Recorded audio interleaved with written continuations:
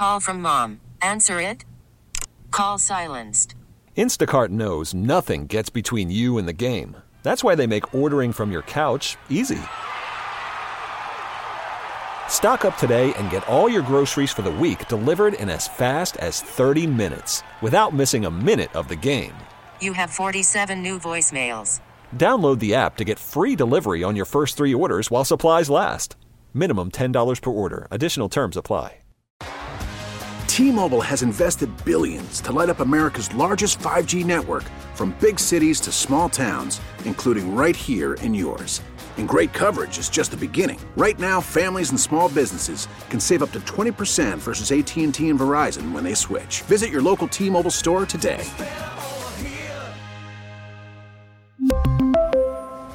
Plan savings with 3 lines of T-Mobile Essentials versus comparable available plans. Plan features and taxes and fees may vary.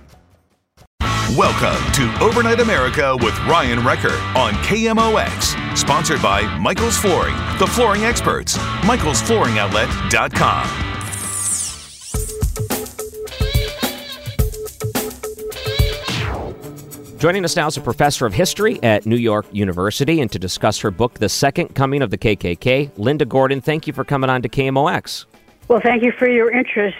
I was curious, when you start to do research on the notorious group here in the United States, the Ku Klux Klan, are they pretty good at record keeping? Was it easy for you to find material for your book?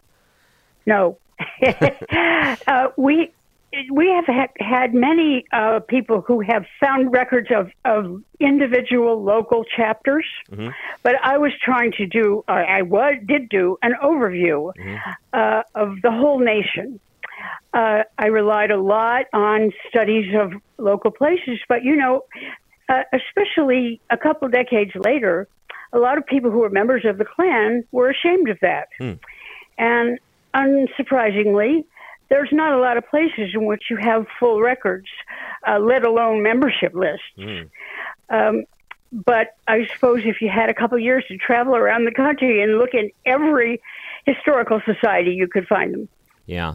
Is the advent of being able to go online and look at archival newspaper articles helpful for something like this? Was it mostly covered in some local publications? It is not that helpful. What is helpful is that you can find illustrations, pictures, a lot of which are in the book, but I have hundreds of them. So that's very useful. But most of the original sources are not digitized. Right. So the book is The Second Coming of the KKK, the Ku Klux Klan of the 1920s.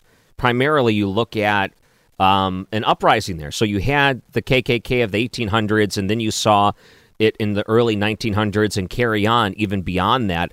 And part of the book, when you look into it, is that the surprising areas where the chapters start to pop up. And I'm curious what really interests you in this topic and some of the things you discovered. One of the surprising things is that one of the strongest Klan states in the 1920s is my home state, Oregon. I'm from Portland. And someone from Portland today would probably find that shocking because it has a reputation as a rather liberal city. But the fact is that Portland was a place that in the 1920s, or not just Portland, all of Oregon was a place that in the 1920s was pretty much, 95% white Protestants.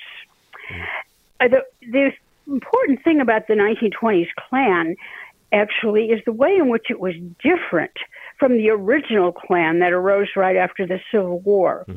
That Klan was a very secret society and an extremely violent terrorist group responsible for lynchings of black people. The 1920s Klan was really a different beast entirely. It had somewhere between 3 and 5 million people, and it was mainly nonviolent. And its major targets were not black people, but immigrants, Jews, and Catholics. Oh, wow. So when you saw the change between the two different centuries, the 1800s and the 1900s, was there a reason for that shift? Why the organization decided to target different individuals? Yes, there is a reason. First of all, in many ways, the 1920s Klan is a new organization. It took the name and pretended to be a continuation, but it was really different. But the other reason is that in the 1920s, there really were not yet very many African-American people in the North. And so if they had tried to build a Northern Klan that was focused on anti-Black racism, I don't think they would have had much traction. Whereas what was happening in the United States that was alarming some of the sort of traditional old white, especially evangelical Christians, is that the massive immigration that started coming into this country starting in the 1880s, almost none of those people were white Protestants. They were Catholics from Southern Europe. They were Jews from Eastern Europe. And what made the Klan so big was its fear-mongering. It actually began to convince people that America was being threatened by these people and that they were going to take over America and change it in a way that traditional Americans didn't want it to be changed. So that was the motivation. Is there someone that could be credited as the architect for trying to rebrand and rebuild the KKK during that era? Was there one individual that rose up and made that possible, or was it just something that happened and popped up naturally, organically? There were a couple of individuals, but I do want to say first that even before the Klan started in 1920, there were a lot of groups that were called nativists who were trying to stop immigration. The man who started it was William Simmons, but the guy who really built the Klan in a big way is a man called Hiram Evans, who actually was a very, very successful organizer and efficient businessman. And the Klan was a business. It was a for-profit corporation. The way it spread, and this was really, I have to say, a shock to me when I read about it. The way it spread is they, through a kind of pyramid scheme, they, if you could recruit a member would have to pay a $10 initiation fee, and that was a lot of money in 1920. It was worth about $120. But if you could recruit someone and get that fee, you get to keep 40% of it. So then that person that you've recruited can go and do the same. Oh, man. So it was really built, you might say, on the profit motive. Wow. Now, after a while, they quit doing it that way. And I don't want to imply that people of the Klan were only in it for the money. But I think that you had some people joining who were already really very racist and bigoted. But a lot of other people thought of it as just a patriotic organization. The Klan was always wrapping itself in the American flag. And they used all the time words like 100% American or true American. And what they meant by that was white Protestants. They actually literally believed that Jews and Catholics were incapable of being patriotic Americans. Linda Gordon is a professor of history at New York University and the author of the book, The Second Coming of the KKK, the Ku Klux Klan of the 1920s in the American Political Tradition. We're going to continue our talk with her coming up right after the break. This is Overnight America, KMOX. Listening to KMOX has never been easier. Siri, play KMOX. Welcome back to Overnight America. I'm your host, Ryan Recker, and on Twitter, you could find me at Ryan Recker, Facebook, Ryan Recker Radio. We can hate social media together. She's the author of a book called The Second Coming of the KKK, looking back at primarily the 1920s and what the organization looked like back then. Author Linda Gordon joins us on Overnight America. You know, I am curious with this whole idea of it being a pyramid scheme. Do you have any estimates to how large the organization was nationwide? Just any estimates to the number of people that may have been involved at any given time? Well, there's a lot of turnover, but I would say the high end is 5 million. Whoa! Whoa! But the low end is 3 million. We are talking about what was it was by far the largest organization, social organization in the 1920s. Mm-hmm.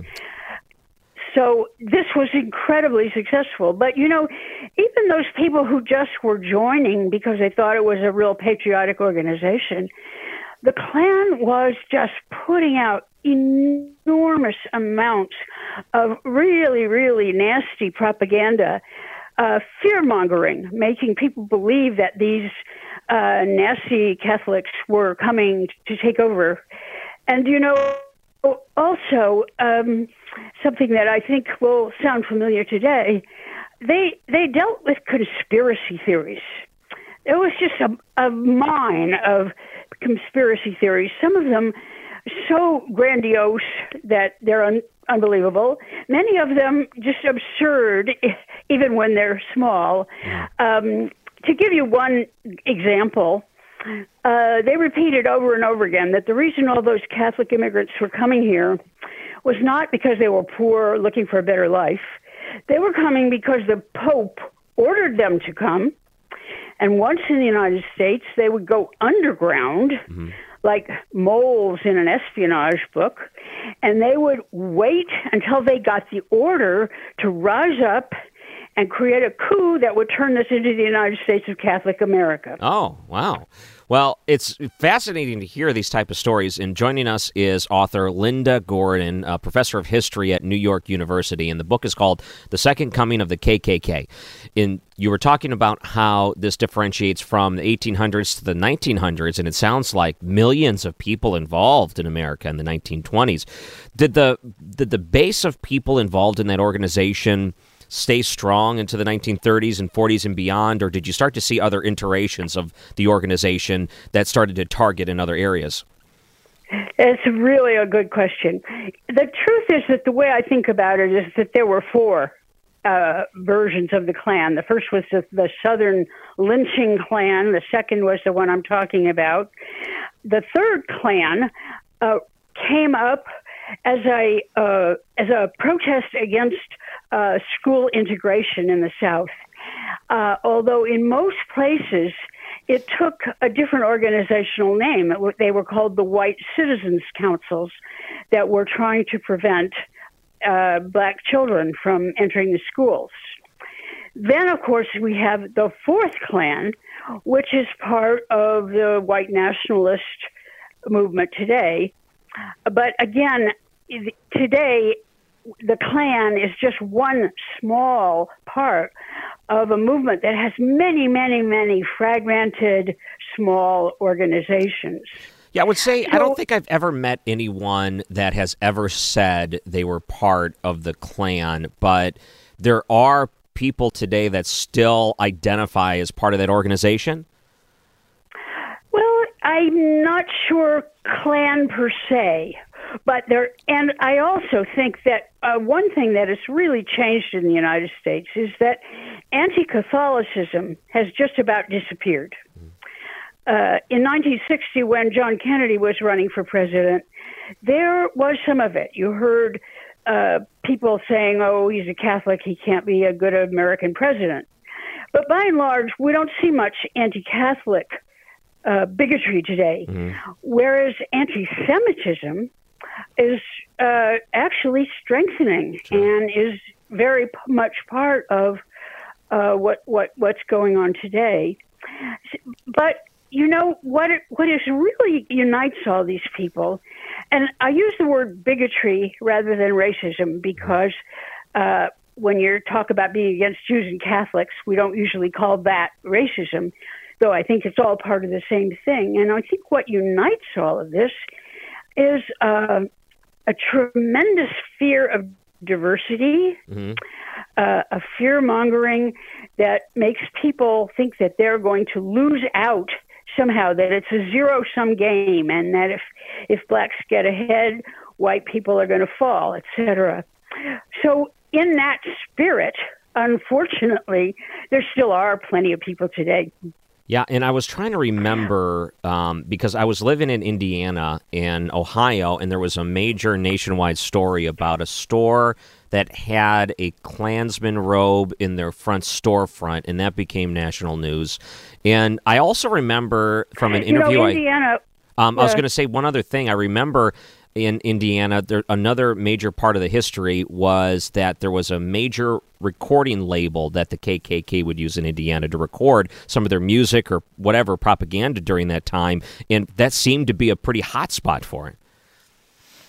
Absolutely. It's interesting that you even know about the recording things because very few people do. Indiana was one of the real strong Klan states.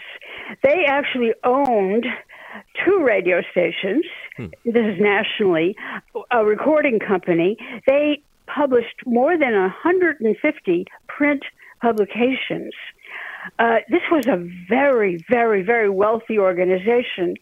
And that wealth is part of what did them in because there was a tremendous amount of corruption at the top. And the Klan actually declined very rapidly in the late 20s. And I think the main reason 2 main reasons. One is that a lot of members really wondered, where is all this money going? I literally have found letters in which people say, I feel like all the Klan ever does is, and Indiana, the big cheese in Indiana, a man called David Stevenson, for example, he used Klan money to buy himself a real fancy yacht, which he kept on Lake Erie, where he would entertain bigwigs. The other reason that the Klan declined, though, was that, part of the thrill to people of getting in the Klan is wearing these costumes. And in the meetings, there was all kinds of occult, arcane, secret rituals. I think of it as participatory theater. And I think at first it seemed like a lot of fun. But when you're just doing it over and over again and not much else is happening, it gets tiresome. And you wonder, why should I spend my money on this? A while back, one more thing. You mentioned what happened to the Klan after the 20s. What I am working on now, actually, is writing about the American fascist groups that arose in the 1930s.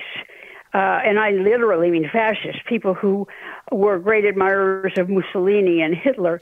And we know that at least some segment of Klan's people went into those fascist groups, and they felt a natural fit with that kind of perspective. Wow. After the break, we'll continue with Linda Gordon. She's a professor of history at New York University and wrote a book called The Second Coming of the KKK, which you can do a Google search for, find a copy of it online, Amazon, places like that. It's about the Ku Klux Klan of the 1920s and what the organization looked like then. We'll continue with Linda right after the break. This is Overnight America, KMOX.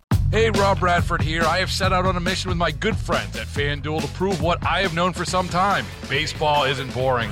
Now I have a daily podcast to prove it with some of the most notable people in the baseball world, screaming baseball isn't boring from the mountaintops, or at least agreeing to come on our show. Players, managers, GMs, and yes, even the commissioner of baseball, Rob Manfred. It has been a constant wave of baseball's most powerful voices. So join the revolution. Subscribe and soak in Baseball Isn't Boring. Listen on your Odyssey app or wherever you get your podcasts. You'll be glad you did. News Radio 1120, KMOX, the voice of the Cardinals. She wrote a book about the Ku Klux Klan of the 1920s, really the second wave of the KKK coming out of the 1800s, the organization looking different at that point. The book is called The Second Coming of the KKK, and author Linda Gordon joins us on Overnight America. And I got to mention that whenever I say the term the Ku Klux Klan, I almost say it wrong every time. It's a very difficult name to say, honestly. I want to throw an L in the first Ku or whatever. And it's so strange to think that we're not that far removed, and there are different versions of it throughout the years. It's also strange to think that people still get together and wear the outfits. It's still a thing you can go and buy, and people still patronize. It's really strange to think in 2021, you start to see organizations like this still somehow scraping together, maybe not organized, but there's probably people here and there that get together. I think that's right. I think partly it's play acting. But, one of the things I think we notice about a lot of the groups today is that a lot of it is people who have just have a certain anger, and they want to sort of stick it to what they see as the establishment. And it attracts kind of people, particularly men, and particularly young men, who have that kind of impulse to just antagonize people and to do something outrageous. And perhaps they think that normal life is boring. One thing you mentioned before was they were a for-profit. Does that mean they filed taxes to the IRS and they did all of the things that regular for-profit entities would do? Yes, they were supposed to. They didn't always do it very well, but they were supposed to. To me, growing up in our generation, I find it odd that if you were going to join a social movement, that you would do it for money, because I think of people as joining social movements because you believe in their principles. But at that time, that was not the case. It just seemed that it was as American as apple pie, that everybody should enrich themselves in whatever way they could. And so you might even say that their attitude toward making money that way was part of what they thought of as patriotism. I know the 1920s kind of came a little bit after, but were there any Klansmen that fought in the war? Oh, absolutely. Absolutely. And in fact, one historian of that period had a very interesting insight into this. Only entered World War I very late in the war in 1917, and our armies did not fight for very long, and many people who were drafted or in the Army never saw combat. And one scholar of the time said, well, you take a bunch of young men and you rev them up for combat and being a fight and a chance to be a military hero, but then you don't really give them a chance to do it. And his hypothesis is that was part of the attraction of the Klan, because it was mainly nonviolent, but it did have a lot of vigilante groups that ran around beating up people, chasing people out of town, flogging people, nowhere near the level of the horrible violence of the first Klan and its lynchings. But nevertheless, there was that strain. Yeah. On the other hand, this Klan, unlike the first one, this Klan had a lot of women. There were 1.5 million women in the Women's Klan. And while they certainly were probably not involved in any violence themselves, there's certainly no sign that they objected to it. Yeah. I got some other questions, and I'm curious, and this is going to sound like a strange question, but did they have like a secret handshake or a code to identify themselves to other Klansmen? Did they ever? Oh, my gosh. They had so many different secret symbols, secret codes. They changed the names of the days of the week. They changed the names of the months of the year. It was all this kind of abracadabra ritual. They, in the meetings of the chapters, which were called claverns, people would meet in the dark, and they would recite these kind of very esoteric oaths. So that was very, very much a part of what at first attracted people, and it was partly what I had in mind when I said a lot of people thought that was fun to participate in that. But, if you're just doing that week after week after week, after a while, ho-hum. Yeah. Do you think the movie Birth of a Nation had anything to do with the recruitment, or was that its own thing? It was a hugely. Birth of a Nation came out in 1915, before this Klan, and as I'm sure you know, most people know, the targets, the racism in Birth of a Nation is directed exclusively against black people. But what happened is the Klan discovered that they could earn money. They were constantly earning money by showing the film and using it to recruit, even if anti-black racism wasn't their main thing. And I think it's part of what I was trying to get at before, that even if the target changes, the sort of mindset that wants to attack and suppress people that are different from yourself, that mindset is something that can be very deep in people, and it can easily shift from one target to another target. Wow. I'm wondering, too, when you start to look at everything that goes into researching a book like this, and the book, The Second Coming of the KKK, and author Linda Gordon joining us, is there something that you tried to find in research and it's just lost forever? Is there anything that's still a mystery that you wish you knew the answer to? Well, there are probably a lot of them. The one thing is I really wish we had not only an accurate count of how many people there were, but also of so we could find out sort of what was the demography, what kind of people were attracted to the Klan. A lot of the Klan's opponents like to present the Klan as just this club of these kind of country bumpkins who were uneducated and, just stupid. That was not the case. The Klan was a very middle-class organization, and as I said, the $10 initiation fee and the regular dues costs a lot of money. I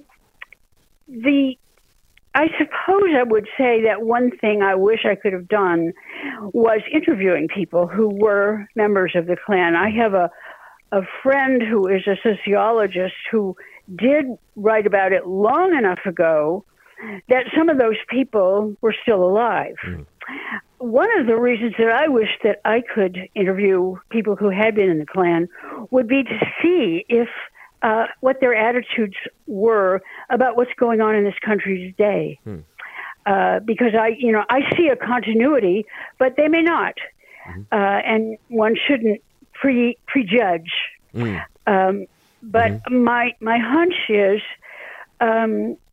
that there is still a certain basic, very, very deep mindset. The way I think about it in the Klan's view was that diversity in a country will inevitably make that country weak. And that the only way that America can be strong is to truly commit itself to white Protestantism, which means that people either have to accept that religion or they have to be willing to play second place, a role in a second place citizenship. And it would be very interesting for me to see if I could get some insight into the psychology of that kind of attitude. Yeah, I'm surprised when you release a book like this. I would just assume that you would get people reaching out to you with hate mail or something along those lines that would give you some sort of connection to someone you can ask those questions to. I did get some of that. And in fact, several times when I spoke about it, there were actually death threats, which didn't scare me, but I was saddened that one result was that the people sponsoring the talks would have to have guards at the door. But I haven't, and I have gotten hate mail, but some of it is just so absurd that it doesn't really tell you anything. I mean, one of my favorites, I still have it, is a postcard that said, "How dare you say that the Klan was racist?"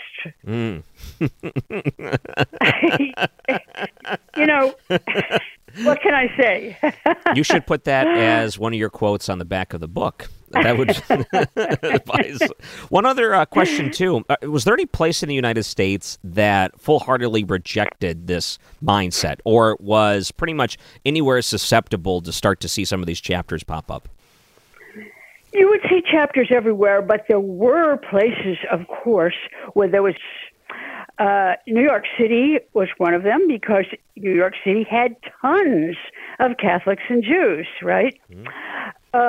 You also had areas where there were major, powerful labor unions, such as the United Mine Workers, who had, for example, among them, they had many Slavic immigrants who were likely to be Catholic or Russian Orthodox. And they were furious at the Klan. And sometimes the Klan got beat back, literally, by angry crowds. One of the things the Klan liked to do was to just do provocations. So they like to, for example, post KKK things on synagogues. But they also, at Notre Dame, for example, the Catholic University, they started to parade in uniform in that campus. And according to what I have heard, a lot of students, particularly the football team, just literally physically drove them out. And in some ways, people who were anti-Klan did some of the violence also. People would throw stones at them when they went into their marches. But the fact is, there's just about no place in the country where you have none of it, where you have no people who are attracted to that. And that's part of my thinking about this, that it isn't so much who your particular enemy is, but the mindset that is fearful of people who are different, of diversity. One other question, this is kind of a strange one too. Did they ever try to set up international posts like outside of the United States? They did. They had some strong chapters in Canada.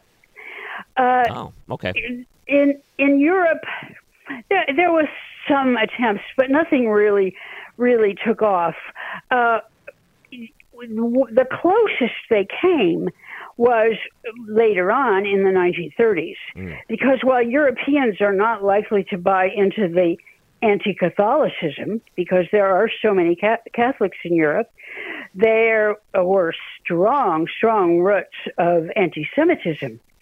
And so that part of the Klan's view became very, very close to many of the fascist and Nazi parties in the 1930s. And you have these people who are not just issuing those views, but they are proudly saying, I am a fascist.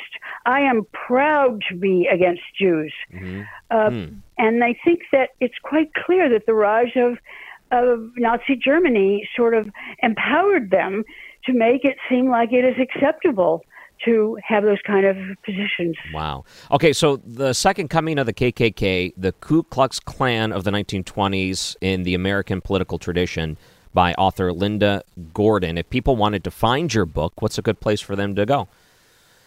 Well, you can find it on Amazon. You can find it in a lot of bookstores. It's in paperback, and it's not a terribly long book, and it has a lot of really extraordinary photographs. Linda Gordon is the author in The Second Coming of the KKK, our guest here this hour on Overnight America. Thank you so much for coming and joining us tonight. Well, thank you for your interest in the issue. Take care. Linda Gordon joins us on the Bommarito Automotive Group guest line.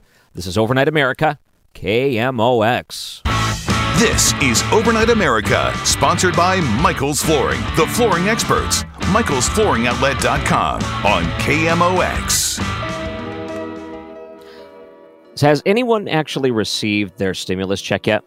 Or are you all waiting? And I got to mention that though they knew that this would be going out, they could have tried to get the infrastructure ready. It's still coming out pretty quick. I don't know what most people are complaining about when you go online and they say, I can't believe my check isn't here yet. Like, it's been like a week. Have you ever seen government work this fast? Outside of Donald Trump's Operation Warp Speed to try to get things up and running and moving, have you ever seen government work this quick? So I was looking online, and the big gripe has to do with Wells Fargo and Chase criticized over their timing of the third stimulus check delivery. Millions of Americans are poised to receive direct cash payments worth up to $1,400 from Fox Business, who wrote this up. The problem is that some banks are waiting, and those two that I just named said that their official payment date will be March 17th, while others have already started to distribute the money. I don't know. I logged into my account and I didn't notice anything. I noticed that there was the same amount. There wasn't anything pending? And then over the weekend, some people started to report, oh, yeah, it was pending on my account. This is great. Everyone was so happy. And I'm curious if you already received yours or if you're in the same boat as everyone else. And I'll tell you why people are upset about this. And I think this might be somewhat of a smaller grievance. Here's the phone number, 314-436-7900. Have you received that stimulus payment? I'm just curious if some of the different banks around St. Louis or credit unions or whatnot may have received this. Now, keep in mind, in order to get this, you have to be signed up through the IRS for direct deposit. So if you filed your 2020 taxes and already received your tax refund, or maybe last year you filed your 2019 taxes, you're still with the same bank, and that direct deposit is still the same as it was last year, and you'd be on file, they'd be able to get that money to you. I'm just curious if anyone actually received it yet. But here's what people are saying. They said that, here's one tweet from a guy named John Laugh 13. It said, anyone wondering why Chase and Wells Fargo are holding stimulus checks until March 17th, look no further than this. Each bank makes around $5 million a day on overdraft fees. So the conspiracy there is that they're purposely holding on to this in order to try to get more overdraft fees from individuals, which is something that is kind of sad in a way if there is so many people that have a lack of funds in their account and they are in desperate need, they overdraft, and they're more or less willing to take the hit on the fees because they need the money as part of an emergency.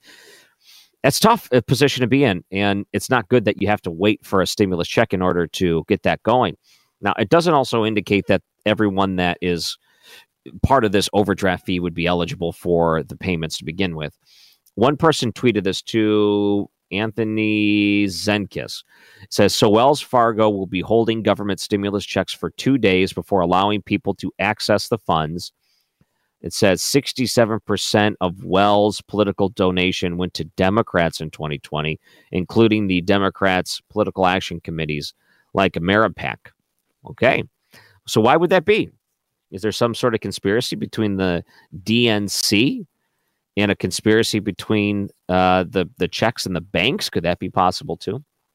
One person pointed out that these banks would be earning a lot of money off of more than just some of the overdraft fees, but they would be making a lot of money on the interest that would be generated on some of these by holding it off for a few days.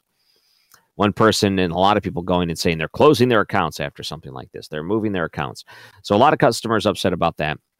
Overall, they're getting this to you fast. This doesn't seem like it's the end of the world situation where you have to go and burn the whole system down because you don't get this check in a matter of a week. Here's another one that has been posted around, I think CNN. There's actually one at KMOX.com, and you can see that. And they actually created a website if you wanted to go online and check out the IRS Get My Payment tool. And they're realizing pretty quickly the same issues that they had last year with some of these direct deposits going to different accounts. So you look up yourself and say, okay, where's my stimulus money? Where is it at? I want to know. It's my money and I want it now. They're going to start singing in a bus, with the opera singers, like that one lawyer commercial. So they wanted their money and they want it now. So they go online and they notice that the payments went somewhere else. And they say, whoa. And this is the same issue that happened last year. If you recall, some people, when they go and prepare their taxes to an individual service, if it's one of the large services that are out there, or maybe you do it online, sometimes they'll offer, hey, we'll give you the refund right now. We'll put it in your account. But when the IRS sends it, they're going to send it directly to us. We'll take a little bit off the top, right? So you'll get the money, but we'll take for $100 or whatever the fee is. I don't actually know what it is. I mean, it probably varies between them. And it was a way that some people said, no, forget it. I don't want to wait 2 weeks. I want it now. So I'll take the hit. Give me the money now. I want to go out and buy whatever's on your mind. So that came back to haunt the people because now the IRS had a direct deposit number on file that was not the individual, which meant that the money was being direct deposited into the tax preparer's account. And then the tax preparer had to then turn around and send it out to the individual. So once you have a middleman that way, that really complicated things some. And that made it very upsetting for some people. And they don't want to use that option anymore. And rightfully so. You shouldn't have to use that option. You probably shouldn't want to. So that's where things are right now. It's the 15th of March. It looks like a couple of days. A lot of people will start to see it hitting their account before you know it. Coming up after the break, the Senior National Security Fellow at the Center for Immigration Studies. What exactly is going on at the border? How bad is it, really? And is this Trump's fault? Is this Biden's fault? Where is it? Todd Bensman joins us right after the break. And you can find me online, Ryan Wrecker Radio. Don't forget to look us up on there. This is Overnight America, KMOX. T-Mobile has invested billions to light up America's largest 5G network, from big cities to small towns, including right here in yours. And great coverage is just the beginning. Right now, families and small businesses can save up to 20% versus AT&T and Verizon when they switch. Visit your local T-Mobile store today.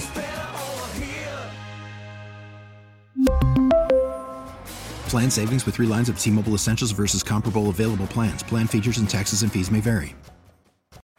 Baseball is in full swing. NBA playoffs are heating up, and your NFL team is gearing up for training camp. Listen to the latest on the teams you love here on the Odyssey app. The biggest sports radio stations in the country, providing unrivaled local coverage of their teams, all in one place.